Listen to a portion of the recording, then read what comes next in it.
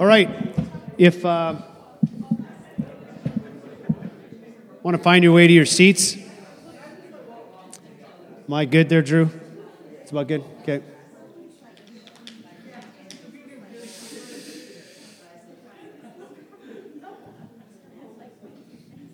So, as you guys are settling back in 3 weeks from today, I'm going to be giving a two-part series on the second coming of Jesus Christ.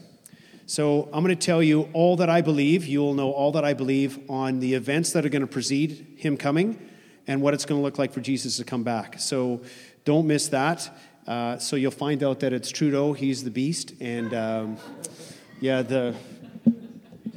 that's right. And the vaccine is the mark of the beast. See. Yes, indeed. That's why this one's not being recorded. Actually, this one is being recorded. This is the one that you got to edit that one out. Oh boy. Revelation chapter 2. Turn with me there. Revelation chapter 2, beginning to read in verse 18. Revelation chapter 2, beginning to read in verse 18. And if you would stand with me as we read together.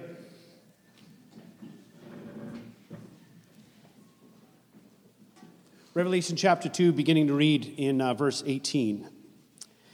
And to the angel of the church in Thyatira write, the Son of God, who has eyes of the flame of fire and feet are like burnished bronze, says this, I know your deeds, your love and faith and service and perseverance, and that your deeds of late are greater than that of first. But I have this against you, that you tolerate the woman Jezebel, who calls herself a prophetess, and she teaches and leads my bondservants astray, so that they commit acts of immorality and eat things sacrificed to idols. And I gave her time to repent, and she does not want to repent of her immorality. Behold, I will cast her on a bed of sickness, and those who commit adultery with her into great tribulation, unless they repent of their deeds. And I will kill her children with pestilence, and all the churches will know that I am the one who searches the minds and the hearts, and I will give to each one according to his deeds. But I say to you, the rest, who are in Thyatira, who do not hold this teaching, who have not known the deep things of Satan, as they call them, I place no other burden on you. Nevertheless, what you have, hold fast until I come. And he who overcomes and he who keeps my deeds until the end, to him I will give authority over the nations. And he will rule them with an iron rod, as the vessels of the potter are broken to pieces, as I also have received authority from my Father. And I will give him the morning star. He who has ears to hear, let him hear what the Spirit says to the churches. Let's pray. So, Lord, when we open up your Bible, we believe this is the standard of truth for this world and the standard of truth for us. That's why we submit to it. So when we open this up, Lord, it confronts some of the stuff that we've been thinking in our own minds at times. It confronts some of the ways in which we behave, and it should do that.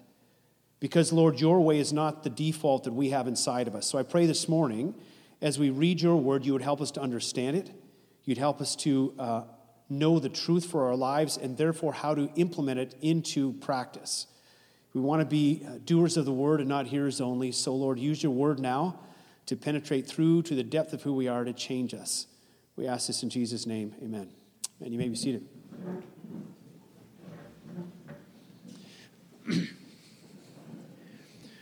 So this is the fourth letter to the churches.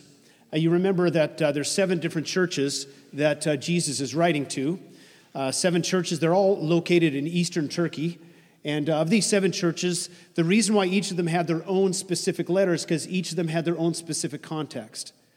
Their own specific group of things that were going on in their own church as well. And so Jesus had to specifically refer to each one of them.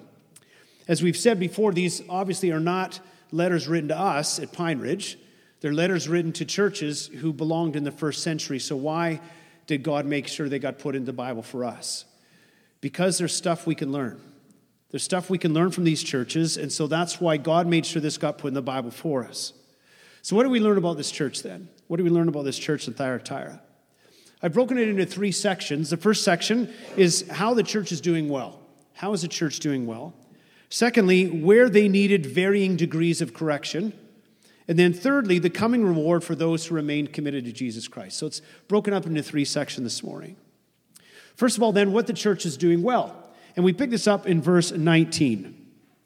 I know your deeds, your love, your faith, your service, your perseverance, and that your deeds of late are greater than those at first. This church was known for putting their faith into action. And Jesus is saying here, I'm well aware. I'm well aware of what's going on in your church. I'm well aware of your love and your faith and of your service and perseverance, and I want to commend you for it. And so he's doing this in the letter. Right off the bat, he's commending them for this. And to commend them for their love and service really has to do with how they treated other people. And to be doing well in the areas of love and service means that the church had this ongoing pattern of looking to the interests of other people rather than to themselves. A number of years ago, about 10 years ago, I had the opportunity to sit in Dennis Kinlaw's living room. For those of you who don't know who he is, he taught at Asbury Seminary and was the president of Asbury College. He's written several books.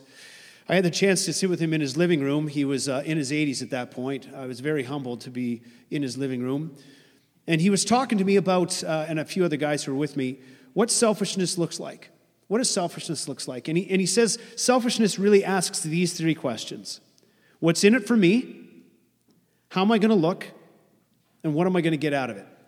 What's in it for me? How am I going to look? And what am I going to get out of it? If you're doing action and behavior these days, and this is the background thought going on in your head, you're functioning out of selfishness. And this church was not looking to the interests of themselves. They were looking for the interests of other people. It's self-sacrifice. So what I want takes a hit for the sake of other people. It's denying yourself for the sake of other people. And such behavior always asks this question: how can I make the lives of people around me better? How can I make the lives of the people around me better? If you're asking that question and you're functioning according to that question, you're acting in accordance with selflessness. That was this church. That was his church at Thyatira. Jesus himself says, I know. I've been watching. I've been seeing your love and your service toward one another, and he's commending them for it. Now, there's no doubt that they would have had slip-ups in this area, but from Jesus' perspective, they were known for this pattern of modeling self-sacrifice, of making the lives around them better. Of course, that should be the testimony of every church, but that's the testimony of this church. But the church wasn't just known for their love to others, they were known for their commitment to God.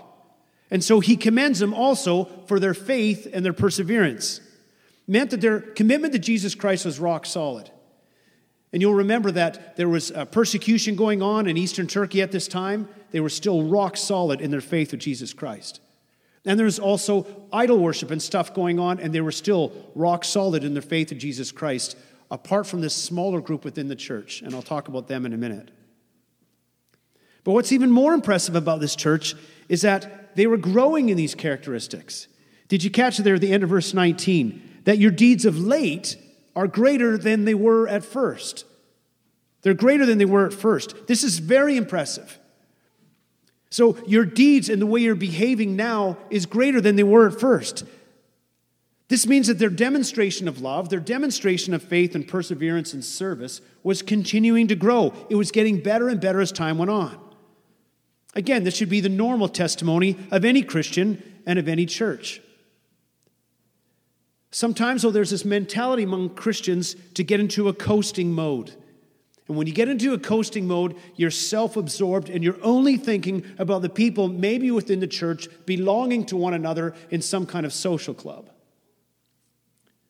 And although I'm not trying to label all of these churches like this, sometimes they're the kinds of churches that only have white-haired people left in them. Why? Because they became self-immersed, and it's about the social club within the church. And sometimes you can get into a coasting mentality. That's not the church of Thyatira. And it's not to be the life of the church of any New Testament church in the Bible, let alone our own church. It should be one that we continuously grow. Hebrews chapter 5, you don't have to turn there, but Hebrews chapter 5 talks about what it should normally look like in the life of a Christian.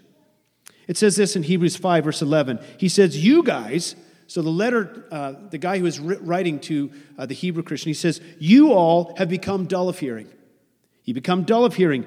For though by this time you should be teachers, the normal growth, you should have gone to the point where you're teachers, you have need again of somebody to teach you the elementary principles of the oracles of God. He's not saying they're not Christians. He's saying you're just not moving on. You become dull of hearing. He says, for everyone who partakes only of milk is not acquainted with the word of righteousness. They don't know this very well. They're not acquainted with it very well. But those who partake of meat are well acquainted with the word of righteousness because they put it into practice. You spent more time in God's word. You spent more time with a community of believers who are encouraging you to grow, and therefore you are growing. It's this a growth-type mentality of a child who, to begin with, is only partaking of milk, but as they grow up, they start partaking of meat. And this should be the normal case with Christians. Yes, we start off, we don't know very much about it, but the more we know, the more we can train our senses to understand between good and evil, and we move forward in that direction. Essentially, the longer you've been a Christian, the more self-sacrificial you should be. It should be a testimony of our marriages too. The longer you've been married, the more depth you should have to your love because you've practiced it more and more, and you're getting closer and closer because you're more concerned about your spouse than you are about yourself. That should be the testimony in the church. In Thyatira, they're known for this growing relationship with God and others, and I would say, let it be known of us, may it be said of us at this church. But even more than most of them growing, there was this group within the church that was clearly not, and they were in deep trouble. We pick it up there in verse 20. I have this against you. You tolerate the woman Jezebel, who calls herself a prophetess, and she teaches and leads my bondservants astray so that they commit acts of immorality and eat things sacrificed to idols.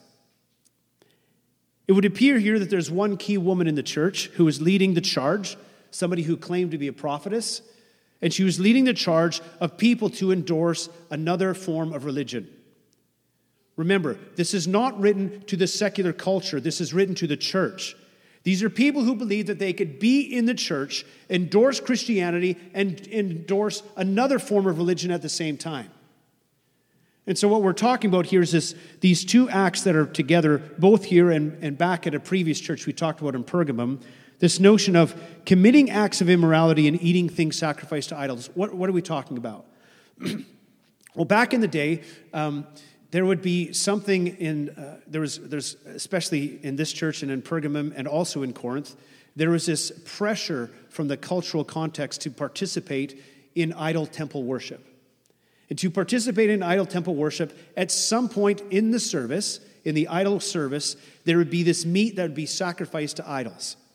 And when you partook of that meat, you are participating in the idol worship event. If you're taking notes, jot this verse down. It's 1 Corinthians 10:21. It says this, you cannot partake of the table of the Lord and the table of demons at the same time. To partake of the table of demons mean you're going to church. Yeah, sure, you're going to church on Sunday, but during the week, you're heading off to the idol temple worship. And what's going on there, this meat that's sacrificed to idols, you eat it. And he says, just like you can't partake of the table of the Lord, which we were talking about communion, and the table of demons at the same time. We're talking about events that happen in those worship services that both were participating in. Now here's the crazy thing. People thought they could be Christians and head down to the idol temple worship during the week and could combine the two of them. This is not written to secular people. This is written to the church, and people believed that they could endorse both.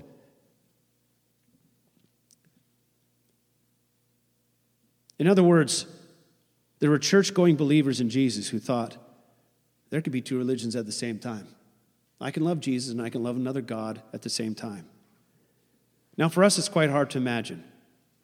How could we ever imagine Christians who come to the conclusion that they could come and worship the Lord and be abandoned to Him, learn from His Word, and then the same week go off into some idol temple worship at the same time? It's hard for us to imagine that. How could Christians ever conclude that Christianity could stand alongside idol temple worship? And it's referenced here to somebody by the name of Jezebel. I doubt that's her actual name here. I think what's going on here, this reference to Jezebel, is going back to the Old Testament. There's a woman in the Old Testament named Jezebel, and she was leading King Ahab, who was the king of Israel at that time, she was leading him astray into idol worship. Back in that day, it was Baal. And if you want to look at this later, it's about chapter 16 of 1 Kings to about chapter 21. But the center of that text was chapter 18, and Elijah, all alone, he comes in front of all the people of Israel. They're all gathered together, and he says, you guys got to decide. It can't be both and. You either worship Baal or you worship God. What's it going to be? Who's the real God? And they're all kind of cowered, and they didn't say a thing. And you know the rest of the story. He says, okay, here's what we'll do. We'll put this God Baal to the test. I'll put him to the test. You guys, all you prophets of Baal, you can put up all your stuff together, and then I'll also put up a sacrificial system to the Lord. And whoever lights it by fire from heaven, that will be the true God. And you remember the rest of the story. But the point is that Jezebel was leading the people back then into idol worship of Baal. And the people there thought they could combine the two. So the reference back to Jezebel here is really a reference back to what was going on back then. Here's the thing. Jesus is not addressing something that has just happened in the church. Look at verse 21. I gave her time to repent. I gave her time to stop doing this stuff, but she wouldn't do it. I gave her time to repent, and she will not have anything to do with it. And all the people with her. What I like about this is that God is patient. He's quite patient. And so even though this was going on in the church, he was patient, and he wants them to repent. He wants them to come back to himself. And again, this is not the whole church. Remember verse 24. There are some there who do not hold to this teaching, who have not known the deep things of Satan. So this is just a small section of the church.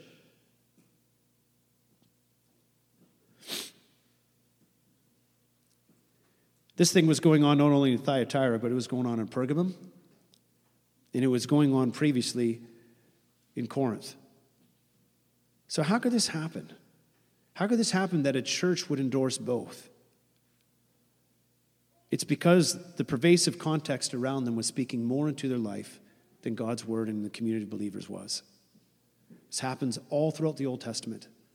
Remember the story of the Exodus? When the Israelites, when they were initially in Egypt, you look back at the record and they were worshiping the gods of Egypt. Why? Because that was what was around them. Or Jeremiah 44, they're worshiping the Queen of Heaven along with our God.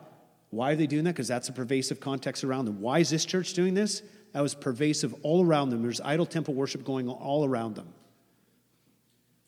In all of these situations, the cultural influence was speaking more into their life than God's word in the community of believers.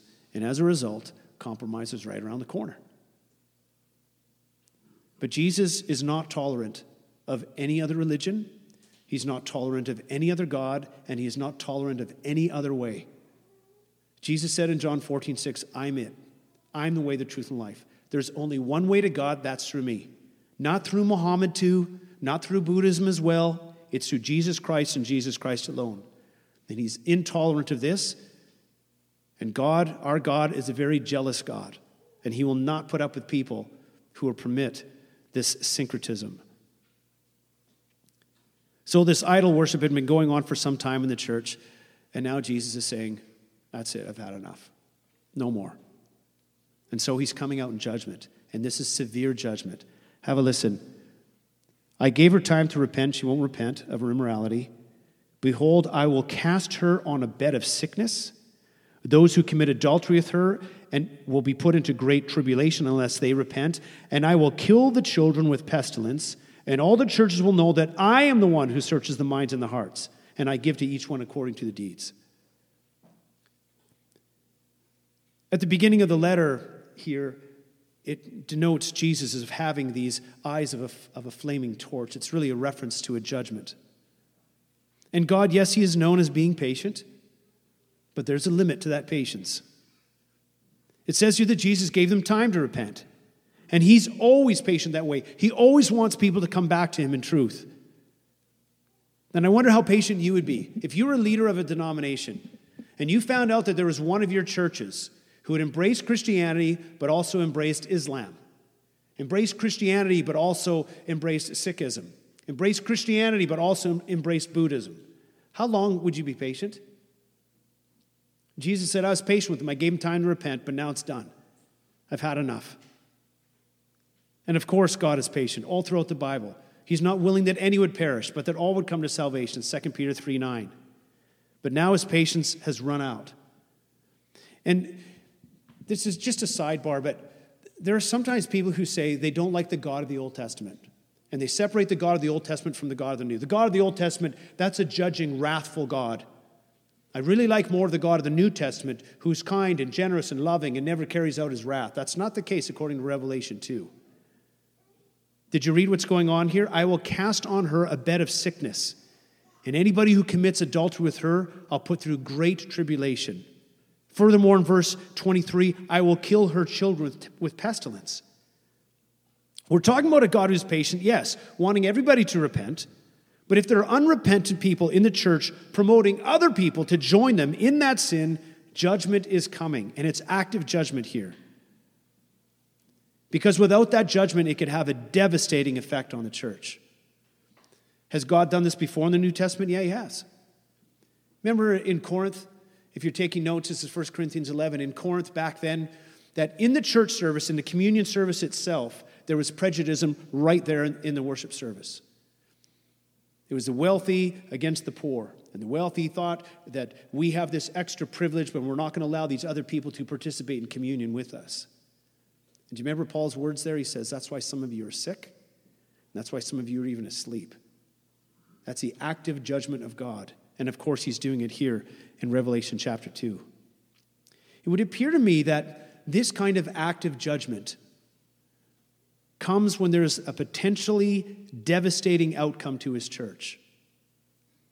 At that juncture point, it seems like that's when God will step in with harsher judgment.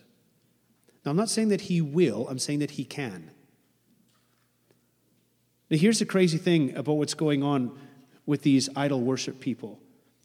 In verse 24, it says, I don't put any further burden on you, those who don't hold to this teaching, who have, now watch this, do not know the deep things of Satan, as they call them. That's what they're calling it, knowing the deep things of Satan. We know the deep things of Satan. We also know the deep things of God. It's unbelievable that this kind of thing was going on in the church. And just like the death was the outcome for Jezebel and all the prophets of Baal, so would be the outcome for those in this church as well who continued on in idol worship. But as mentioned before, this is only some in the church, some who held to this double standard. So here's a question. If there's only some in the church who are grabbing a hold of this, what are the rest doing about it when this is going on? The answer in the text? Nothing. They weren't doing a thing about it. The rest of the sold-out Christians, the love, the service, the perseverance that they're known for, as a group in the church, was doing this other thing, believing that they could be syncretistic and holding on to idol worship and Jesus at the same time. What were they doing about it? Absolutely nothing. We pick it up there in verse 20. I have this against you. You tolerate this. You tolerate the woman Jezebel. You tolerate this in the church. What are you doing? Michelle said it earlier in the church. She said they're turning a blind eye. That's a good way to put it. It's going on in the church, but they're turning a blind eye to it. They ought to have done something about it. They ought to have been intolerant of this kind of behavior in the church, but they were doing nothing. Now, tolerance and intolerance has been hijacked in our society. Those terms have been hijacked in our society. Rick Warren actually has a really good quote on this. He says this, our culture has accepted two huge lies. The first is that if you disagree with somebody's lifestyle, well, you hate them. You disagree with somebody, well, you hate them.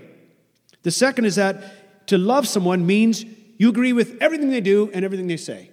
If you love somebody, you agree with everything they do. Both are nonsense, and you don't have to compromise convictions to be compassionate. There's people in our church, you guys, I've talked with some of you, and sometimes you'll have these disagreements with other people, and they'll say, well, you hate them. Why do you hate them? No, hold on. I don't hate them. Furthermore, do you disagree with me?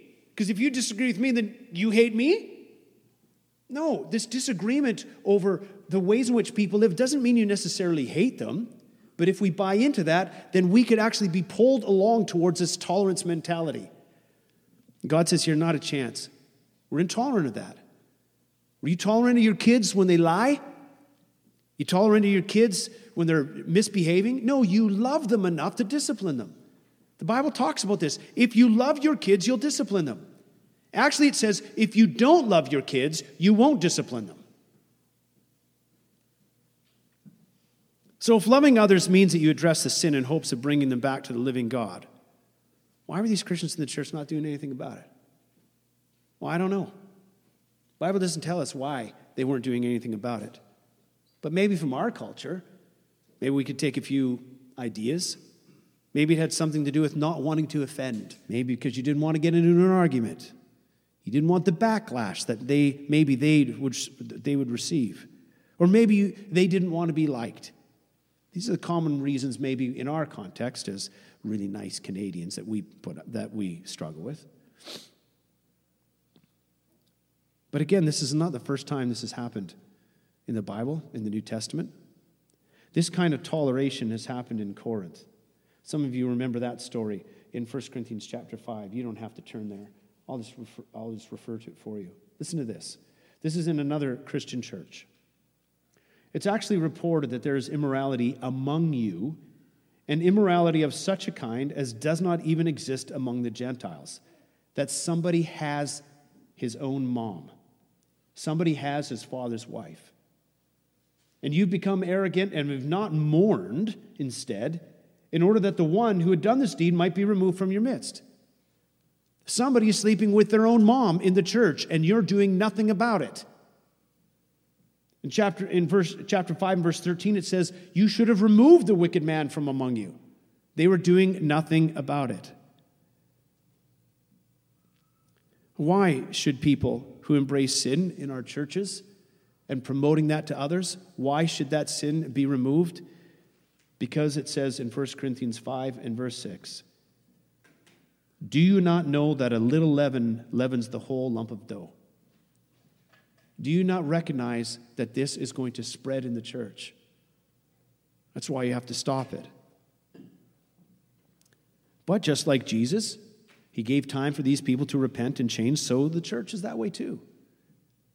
We want to be patient with those within the church. Matthew chapter 18 gives us a model for how we deal with it. If somebody's embracing and practicing sin in the church, somebody should go to them and say, brother or sister, you can't be functioning like this. This isn't right. And you're trying to draw them back so that they turn from it.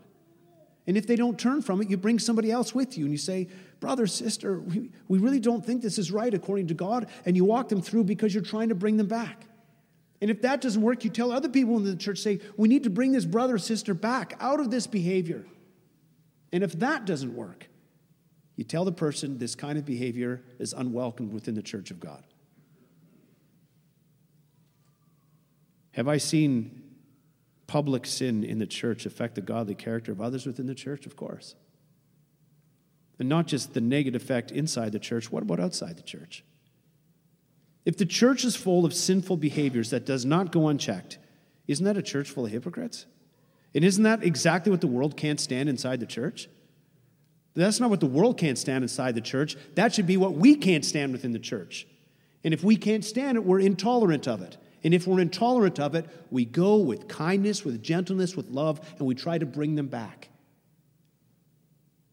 Here in Thyatira, it says you tolerate this in the church.